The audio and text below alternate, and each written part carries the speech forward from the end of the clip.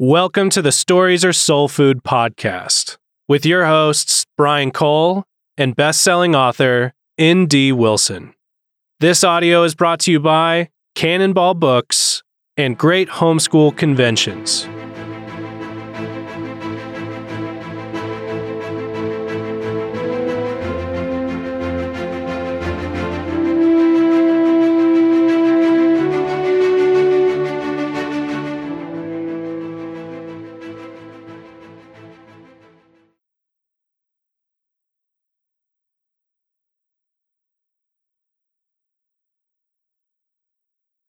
Stories Are Soul Food, new episode.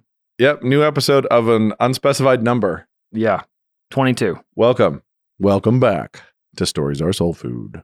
And I wanted to start out with a little reference here. More evidence that Nate has hit the big time is people are publishing scholarly academic articles about your fiction. And I'm not even dead yet, although they might think that I am. No. I've surprised many people by not being dead. No, really? Yep. They thought you were dead. Yep.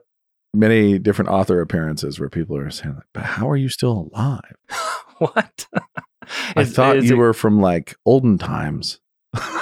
And you said, I'm actually still pretty young. Thank you. I'm only just starting, actually. I'm way ahead of C.S. Lewis. Way ahead. Yeah. Ish. I don't remember. No, totally. He didn't write a kid's fiction until he was late 50s, right? Yeah, there we go. I'm on track. So you've already done... Is it 12 or 13 kids? 13. If we were finishing 13 right now. So The Silent Bells in Serial is the 13th novel. And you've already crested on that one. Just cruising downhill down. slope. The downhill slope on that one. And then nonfiction and other stuff. So yeah. Can we ask if there's more fiction coming from you after The Silent Bells, or do we not get to know that? Yes, that would be my assumption. Well, I assume so too, but I wanted something more concrete.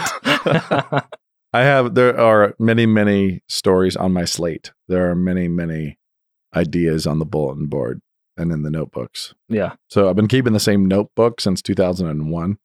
And so every now and then I flip through and crack myself up with ideas or lines or descriptions or sentences. Yeah. My favorite sentence that I found in my notebook is, I am Kendra, the last passenger pigeon. And I did that. I just laughed, sat there and just laughed and laughed. I was like, I completely forgot writing that down, and it makes me so incredibly happy. It's just in the notebook. So that has a great ring to it. Yeah. Kendra, the last passenger pigeon. I don't know what it's for. I don't know if it's going to do anything other than just amuse me in my notebook. Yeah. It inspires the, I think I tweeted it at some point. Mo Willems. You know, yeah, Pigeon Needs a Bath. I mean, it sounds like there's a rich history of kids' books pigeon about stories. So yeah, there'll be more fiction. I'm sure there'll be more fiction. Okay. Well, I guess that's kind of an intro because this is the official call for all N.D. Wilson related questions. Right. We've actually had a lot of, I don't know if Brian has, I've had a lot of people ask me to work through my own novels on this podcast. So just to, kind of talk through some of the inspiration and the typology and the illusions and all that kind of stuff. Yep. So, okay, fine. We can do that. We did. I think we have talked about cupboards. Yep. Somewhat. That turned into a bit of a discussion of the publishing industry. Yeah, it did. That's true. And people wanted more of that and too. They liked it. Whatever we want. So if you have a question about any of my books, so Lee Pike Ridge, Boys of Blur, the 100 Cupboards trilogy, and then prequel with The Door Before, Ashtown Burials is the most frequently requested. And then Outlaws of Time. Actually, there's quite a bit around Outlaws of Time as well. And we touched on that with, in the discussion of science fiction. Yeah. But anyway, so if you have questions, if you have questions about any of those things, send them in and we'll cover them in some future podcast. Right. Nate may not want to talk about himself this much, but we will do it nonetheless. We're going to step by step. 13 episodes in a row about me. And we're just gonna hold you to the grindstone. No, we won't do that. In fact, let's do 3 episodes about each volume. So let's just. This sounds like pastors preaching through Ephesians in the old school Reformed. We will try to answer your questions, and we will try to work in the different books, the different novels in my canon. Yeah. In different. I don't know. I don't know that we want to do a full podcast about them. I think But- we do. I think we do. We'll see what happens. No promises. We'll see what happens. So I do enjoy talking about the stories I have written, but you know, we can tie them into other themes. Yeah. I think I just finished reading aloud 100 Cupboards to my 8 and 5 and occasionally the 3-year-old. Nice.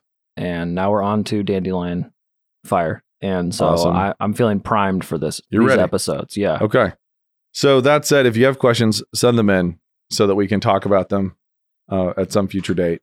Yeah. And today we're actually not talking about them. No, we're not.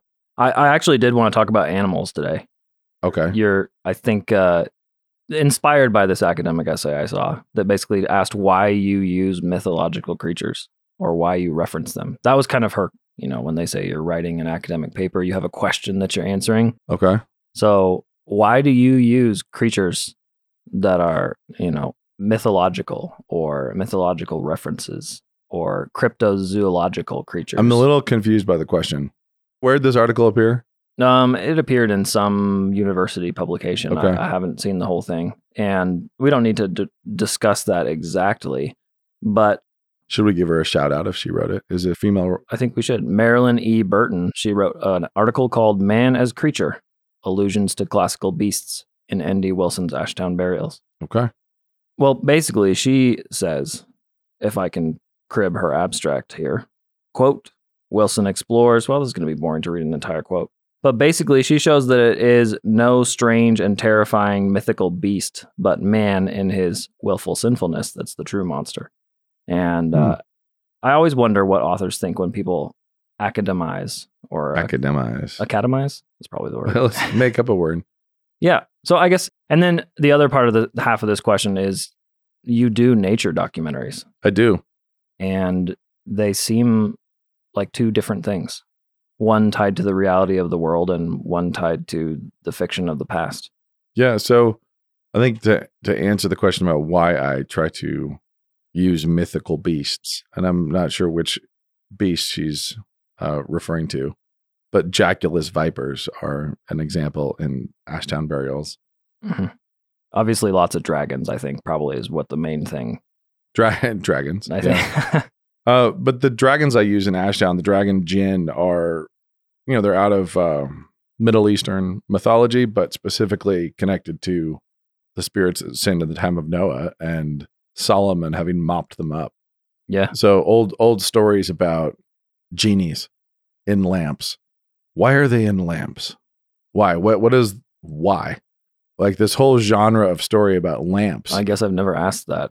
And the answer is, and this is not to be academic, this is just to sort of broad brush it, is in the old stories, Solomon captured these demons, these jinn, and he sealed them in these prisons. And he would use the seal was the name of God. And so he would trap them in a lamp, for example, seal it with the name of God, and then they threw them in the ocean.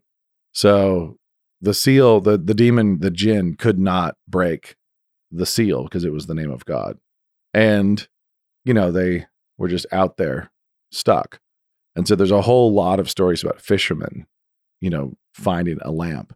And then when they rub it to actually see what it is, they rub off the name of God. Oh, okay. And the demon escapes. And in most of the old stories, this is always a horror story.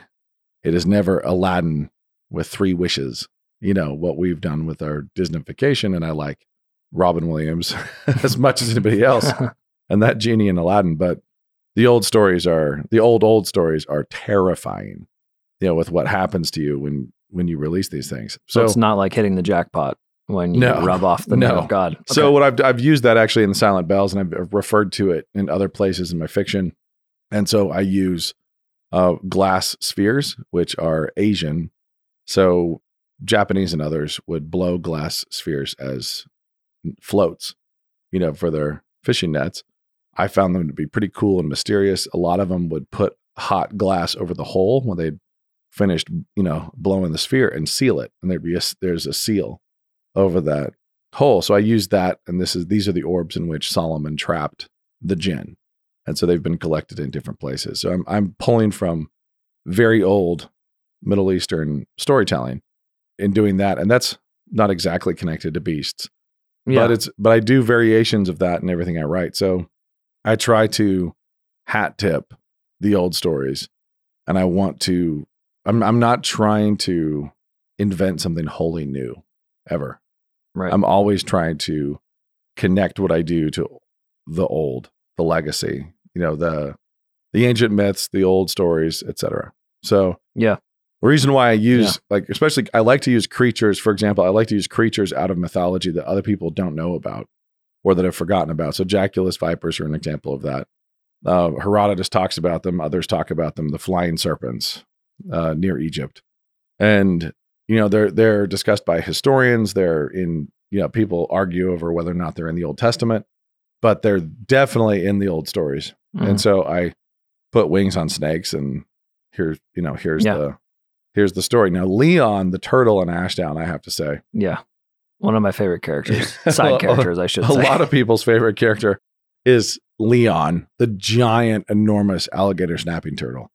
And that was just something that was a current agenda item for me, was taking things from the real, like you said, nature documentaries, things that are in fact real. Yeah. Nobody denies the existence of alligator snapping turtles. They are bizarre. They are truly bizarre creatures, enormous, ugly, powerful, funny.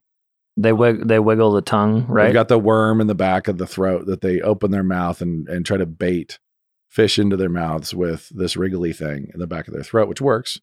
They've got a giant alligator tail and, spines up their shell, asymmetrical nostrils, just lots of weird things about them often. Yeah. And they're huge too, right? They can get big.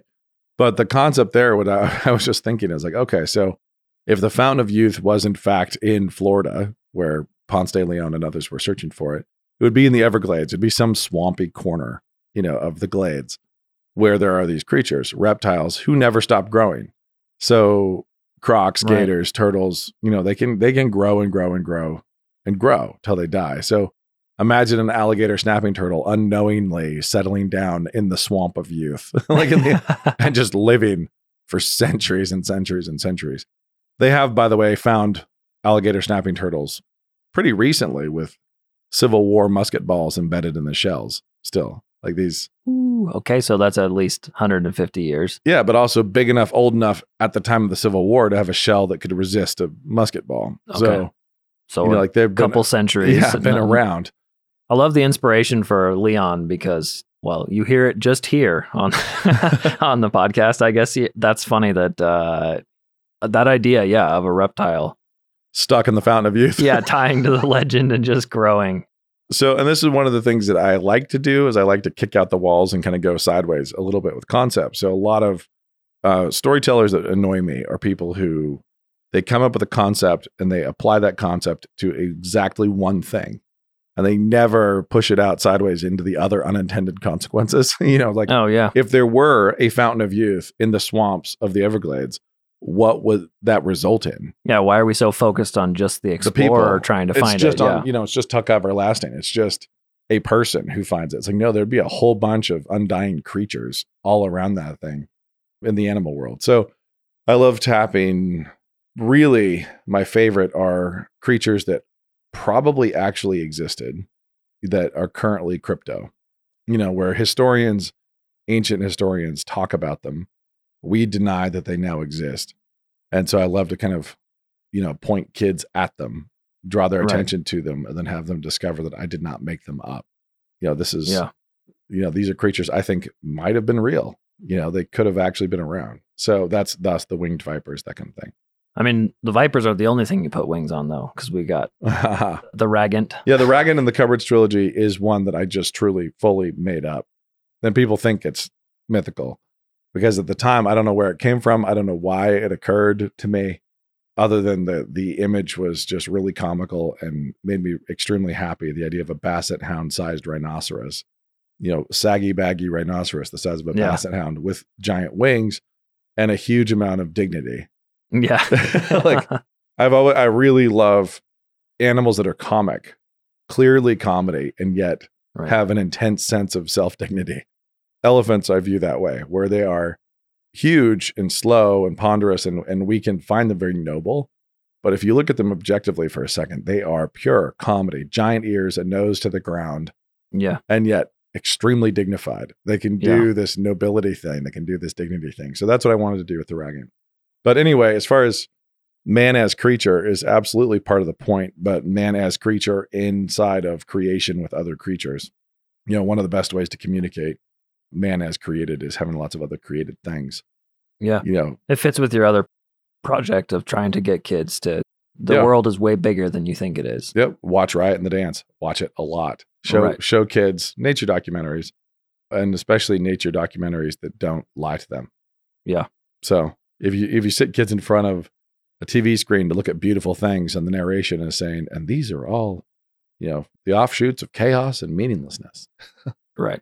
Here, watch this baby polar bear die. Yeah. And feel bad about your mom's minivan. Yeah. whatever it might be. Yeah, it's a good chance. It builds some nice family culture to know what parts of the nature docs you're supposed to boo at.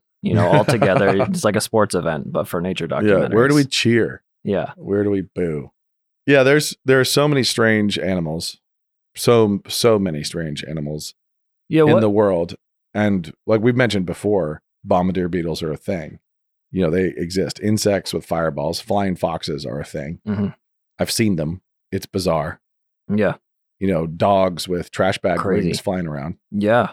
It's just what a weird creature. Yeah, it's super cool. I mean, it's really, really amazing. Skin wings, right? Yep. Yeah, so it's not any sort of like insect. Skin wings, yeah. But it's also, if I think I'm getting this right, but I'm no biologist. If I remember correctly, just like with bats, the wings are actually stretched between the fingers. So there are these really long, elongated finger joints, and then you have kind of the leathery black trash bag. And in flying foxes, they have a fox head that's orange, and then these incredibly long fingers out both sides that are webbed with wings. And it's just bizarre. And I've seen flying snakes, and I've Whereas you compare with, say, birds or maybe pterodactyls, they've got the wings stretched between the arm bones, right? I think if we're doing that, is that correct? I don't remember with pterodactyls, but yeah, birds is a different, very, very different thing. But yeah, there's so much stuff, and there's so many bizarre things that I think cannot be understood apart from, and this is obvious, but apart from trying to look at a creator and an author.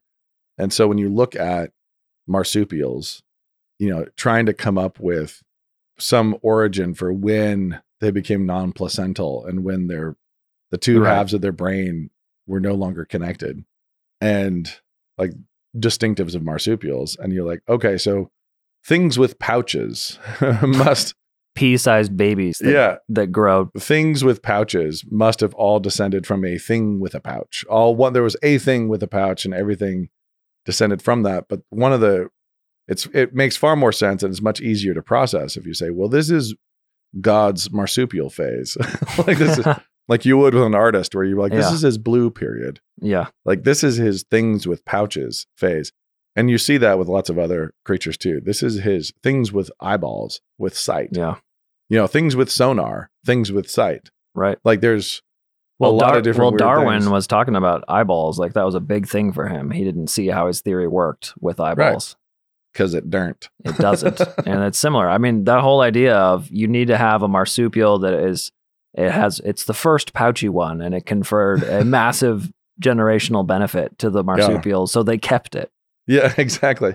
So there's a lot of beautiful things about this. So if you said things that see light, they have vision, courtesy of light, they must all be related. That leaves you with compound eyes and like light sensitive cells that don't actually do much other than just sense the direction of light, versus 360 vision on a dragonfly. Yeah. Versus us. And the equipment of the eyeballs are completely different. Right. And then the light spots too. Like there's certain creatures like bacteria, right? Yep. Or amoeba have a light spot. So you say the equipment here is entirely different. The result is entirely different, but God was clearly working with a theme. Yeah. Like there's a thematic connection here, as opposed to us atheistic scientists trying to make sense of how they could all have descended from an amoeba with a light spot. You look at the pictures and see how they compare the dugong flipper with the bat wing, and they try to say, now clearly these are analogous uses, and they came from the same thing because they all have fingers. Dugongs and bats have fingers. And the dugong I think, doesn't it? Yeah, it has a lot. I'm trying to remember who all belongs in dugongs. Yeah.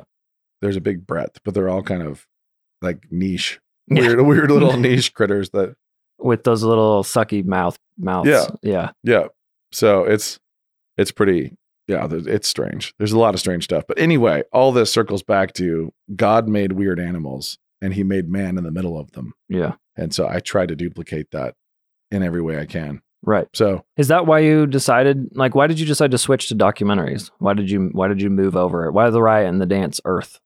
Yeah, I never did decide to switch to them. Actually, there was I wish I could remember the restaurant, but I took my wife out right before, I'm trying to remember, were we engaged? Maybe. I don't know. We weren't married yet. So we were either in the brief period in which we dated or the brief engagement. But I took her out and she was asking me what I wanted to do. And I gave her a list. This was in the year 2000. I kind of rattled off a bunch of things I wanted to do. And included in that was Christian nature documentaries. So I'm going to write novels. I'm going to write middle grade novels. I'm going to write fantasy for kids. I'm going to be involved in TV and film. I want to write at least one book of nonfiction apologetics, Notes from the Tilt-A-Whirl. I want to make Christian nature documentaries. It was like, it was all on the list from this one date that I just rolled out to my wife. And it's been really funny to me how God has opened the doors to tackle stuff like this. Because in the year 2000, when I was saying that, the technology didn't even kind of exist. So the access, like which technology? Oh, for filming. Yeah, nature? the fact that I can now, the barrier to entry is so much lower. I don't need, a giant 35 millimeter camera and highly proficient underwater divers with 35 millimeter or whatever Jacques Cousteau was using back when he was struggling. Like the barrier to entry with film and all that gear is so much higher than it is now. And now, we have quality. It's about the ability to execute, not about the ability to get the tech. The tech is easy. It's what can you do with the tech? Can you actually execute? So, gotcha. So but it's always, it wasn't a pivot at all. It was something on the shelf of targets. Okay. That I have always seen as kind of dovetailed in with why I pull in weird critters into my fantasy as well. And the same thing, especially in the Ashdown Burial series, but in Cupboards too, but especially in Ashdown. And we're not supposed to be talking about my books yet, but we are. We'll circle back. Maybe this will provoke questions that you all can send in. I try to use a lot of historical characters who people assume I'm making up, and some enough that they recognize John Smith, Robespierre, that they know that like they should be looking like these other people are from history. And I'm giving them like fantasy backstory, but I'm pulling them in from God's narrative. I'm plagiarizing God's storytelling. So these people were real. The Vlads were real. Radu Bey, for those of you who've read, real dude, like actual dude, brother to Vlad Dracul, who converted to Islam and became the commander of the Janissaries for the Sultan's army and was involved in actually sacking, destabilizing and destroying the Dracul power in Europe. So it's a really weird thing. Like, man, that guy's real and this guy's real. And I'm really taking a lot of liberties in how I execute with them. And some of it is just thematic, and just going to save that for later when we talk about Ashdown explicitly. Yeah. So the magical creatures, the things we see in scripture, the references to things in scripture, our minds are very tiny. Our imaginations are very tiny. And so reading the Bible and the references to satyrs and dragons and Leviathan, Behemoth, and these descriptions are, it's incredible. It's fantastical. It's not straight up. And you have to realize it's not just up the middle materialistic. There's always more to it.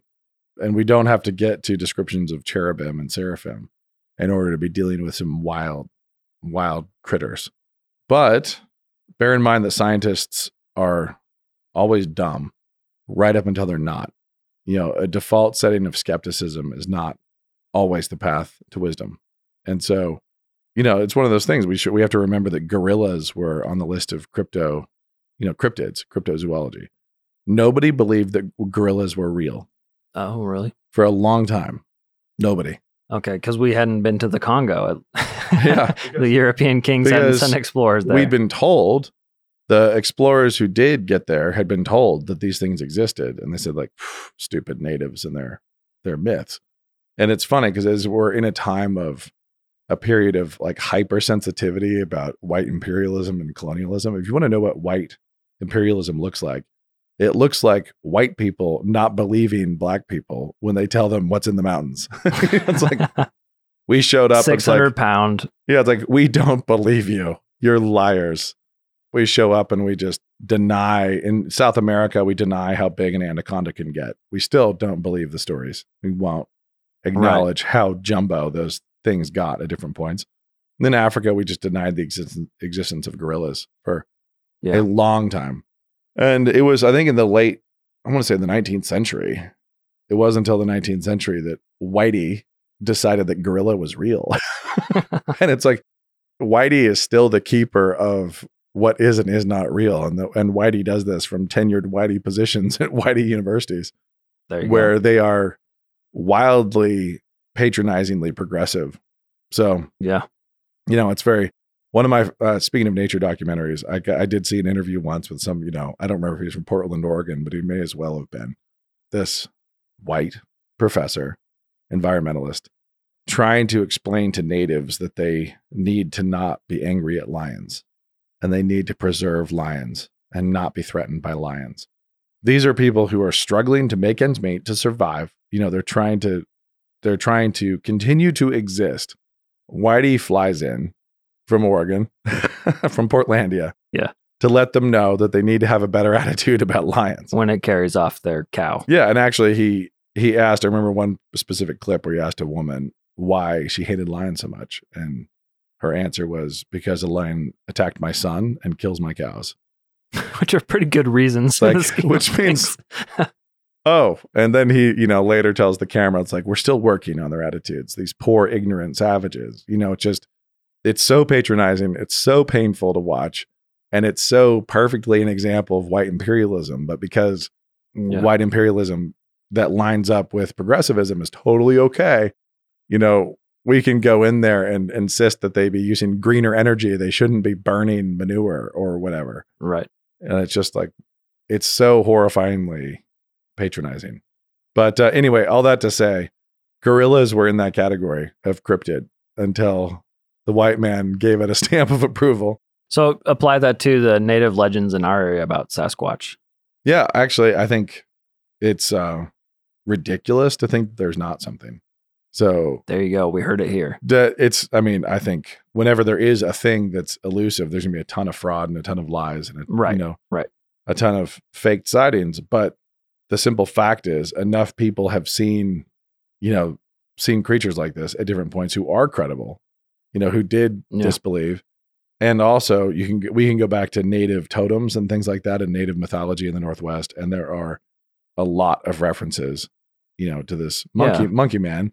And you can see a primate face will show up on a lot of totem poles from centuries ago. Yeah. And it's recognizable. We can look at it and recognize that is like, okay, that's an ape face. Yeah. It's like a gorilla, orangutan kind of looking thing. Yeah. So anyway, I think for us to just disbelieve out of hand everything is, again, wildly arrogant.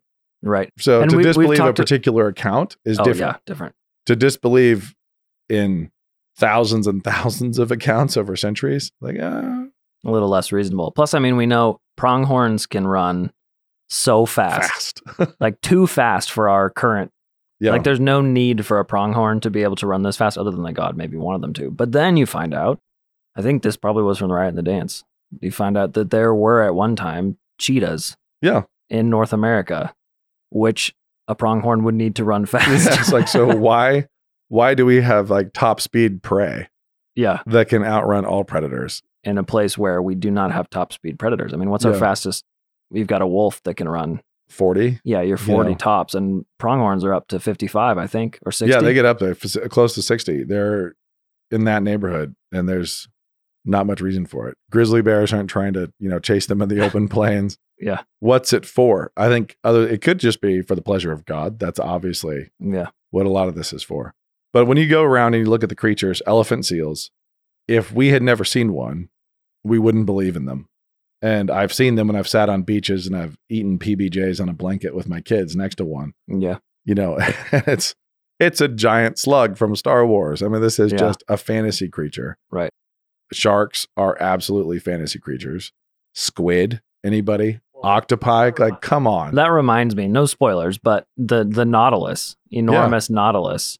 Yeah. Can you talk about that for a bit? So this is jumping into the Silent Bells, currently publishing in Serial, where I use Nautilus as these giant guardians of a watery passage. And Nautilus are just truly, fully bizarre.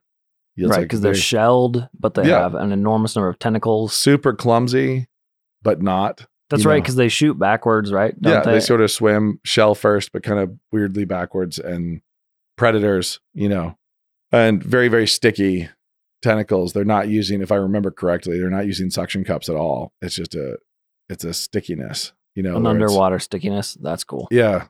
I'll have to double check that, but it's, I'm sure that's in my flitting memory. Uncle. But, there's, for a long time, people denied the giant squid was a thing, and I remember looking at a picture as a kid of a sailor showing his scar from one of the suction cups that was looked like a big letter C on the front of his torso and wrapped around under his arm to his back. Wow. So a suction cup that had been big enough to wrap around him. And yet forever we was they don't get that big. Yeah. Sailors are so superstitious. And that kind of thing has been always the way of the Academy. So my agenda is always to open eyes and to try to read stories and tell stories that will expand imaginations. But also in expanding imaginations, it expand awareness of the creativity of the world around us as much as is possible. Right. So I modify things a lot, but so does God. I mean, look at murder hornets, look at squid and octopi. And he has Walter Kern, when he was out here, a recent guest on this podcast, and among other things, was saying how when really absurd things happen to him or he witnesses them or crazy stuff happens, he has to put it in nonfiction because nobody would believe it in fiction.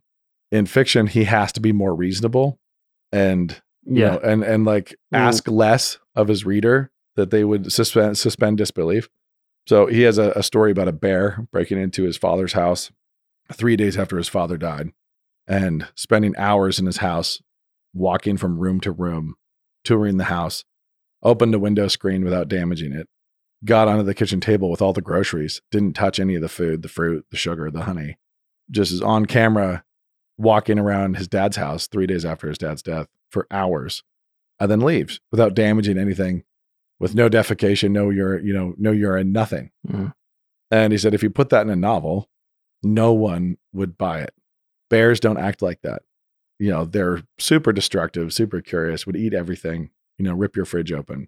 But because it happened to him, right, he can't use it in fiction. He has to use it in nonfiction, where people can call him a liar and disbelieve, but he has video. So that's funny. So the verisimilitude of fiction is less than real life. We're willing to believe less than even things that we can test with our observation. Which is why I like writing fantasy, because people are buying in at a slightly higher level of suspension of disbelief. They're coming to you saying, I'm here for the fantasy. And so I insert Gilgamesh and John Smith and some snakes from Pliny and Herodotus. And Leon. Yeah, and Leon from the swamps of Florida. So, that's... Side note, I love that Leon has a backstory that's not explained, kind of sort of like Tolkien's Doors. That's sort of a theme of the podcast. I feel didn't I explain Leon somewhere? Surely I've said that. Probably did. Surely I've said that Poor somewhere. Reading comprehension from... No, it's probably a throwaway line. There's probably one line that, James Axelrod or Jax, the zookeeper, probably just throws out an aside. I don't explain why Leon loves cheese so much, but he does. The giant snapping turtle. So the point for me of magical creatures is to alert kids and readers to the existence of really fantastical creatures in this world. Yeah. And I want them to think of themselves as fantastical characters in a fantastical world. Right. So that's ultimately what everything comes down to. Yeah. So takeaway, I guess, would be to open your eyes on the animals that are around you. Little kids love basic animals. They're excited to see the bugs. They like the cows. Roly-polies. My sons will spend forever outside just watching one bug that we've all seen a million times. And just hanging out. Yeah. It's I think there was a there was an insect documentary a long time ago called Microcosmos, which I really, really loved. And it had this incredible operatic song that it used, which the chorus consisted of "Open your eyes before you die." And it was like, Wow. like, okay, I think that was a theme stated. Open your eyes to the past, open your eyes to history, stop patronizing other cultures when they tell you something exists. Like, hear them out, like actually hear them out and investigate. And we should be embarrassed that we didn't believe in gorillas, basically. That should be embarrassing to us. Yeah. But it's not. I mean, we all do that with miracles right now. We don't have time to get into that, but reading Bede and all the miracles he said happened, I know it's hard for me, even though I know this, it's hard for me to believe those things. Yeah. And they can discredit themselves by talking about how many finger bones of St. John they had. Yeah. And the relics and other stuff. So and obviously a native culture could tell you lots of things that you end up saying, yeah, that's not true. That's false, explaining the eclipse or whatever.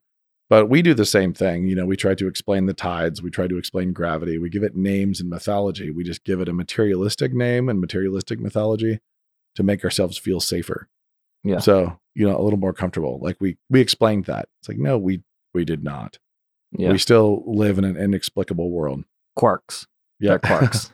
It's quarks. That's quantum. Okay. There you go. So what do we mean when stuff doesn't make sense at a fundamentally small level? Fundamentally small theoretical physics level. Well, it's quantum. We have a word that just means magic. And it makes us all feel better. Yep, exactly. I think you talk about that. Is that in Notes or is that Death by Living?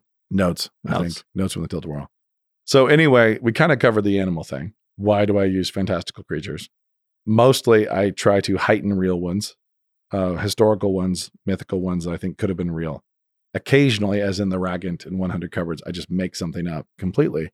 But notice that all I did is take a rhino, a real thing, make it Basset-sized, a real thing, and give it giant goose wings, also from a real thing. So, I mean, slight collage work, but it's not like I was working, whole cloth from nothing. Yeah. There's only one person who does that. Exactly. Okay. Is that enough for today? Did we cover the animal thing? We did. Perfect. And send in those questions. Send in the questions. We're going to talk about Space Trilogy soon. That Hideous Strength, especially. The place to send those questions is Brian's personal email. Or my work email. We should just Brian's cell phone number is. Yeah, exactly. Dox myself. Brian@canonpress.com. Or you can also send them on Twitter or on the Facebook page for Stories or Soul Food. Just get them in. Just get them in. We'll find them. And if they're criticisms, we're going to delete them. We don't listen to those. If they're questions, then we might answer them. If they're compliments, we will for sure include them. All right. Thanks for listening. The end. Until next time. Thanks for listening to this week's edition of the Stories or Soul Food podcast. If you're someone highly invested in kid fiction and finding the best stories for your kids and you haven't downloaded the Canon app, I want to encourage you to download and subscribe today. You can find things on there such as Christine Cohen's The Winter King, Ethan Nicole's Brave Ollie Possum, Peter Lightheart's Wise Words, a book on Narnia from Douglas Wilson titled What I Learned in Narnia, and much, much more. Download the app today wherever you get your apps and subscribe.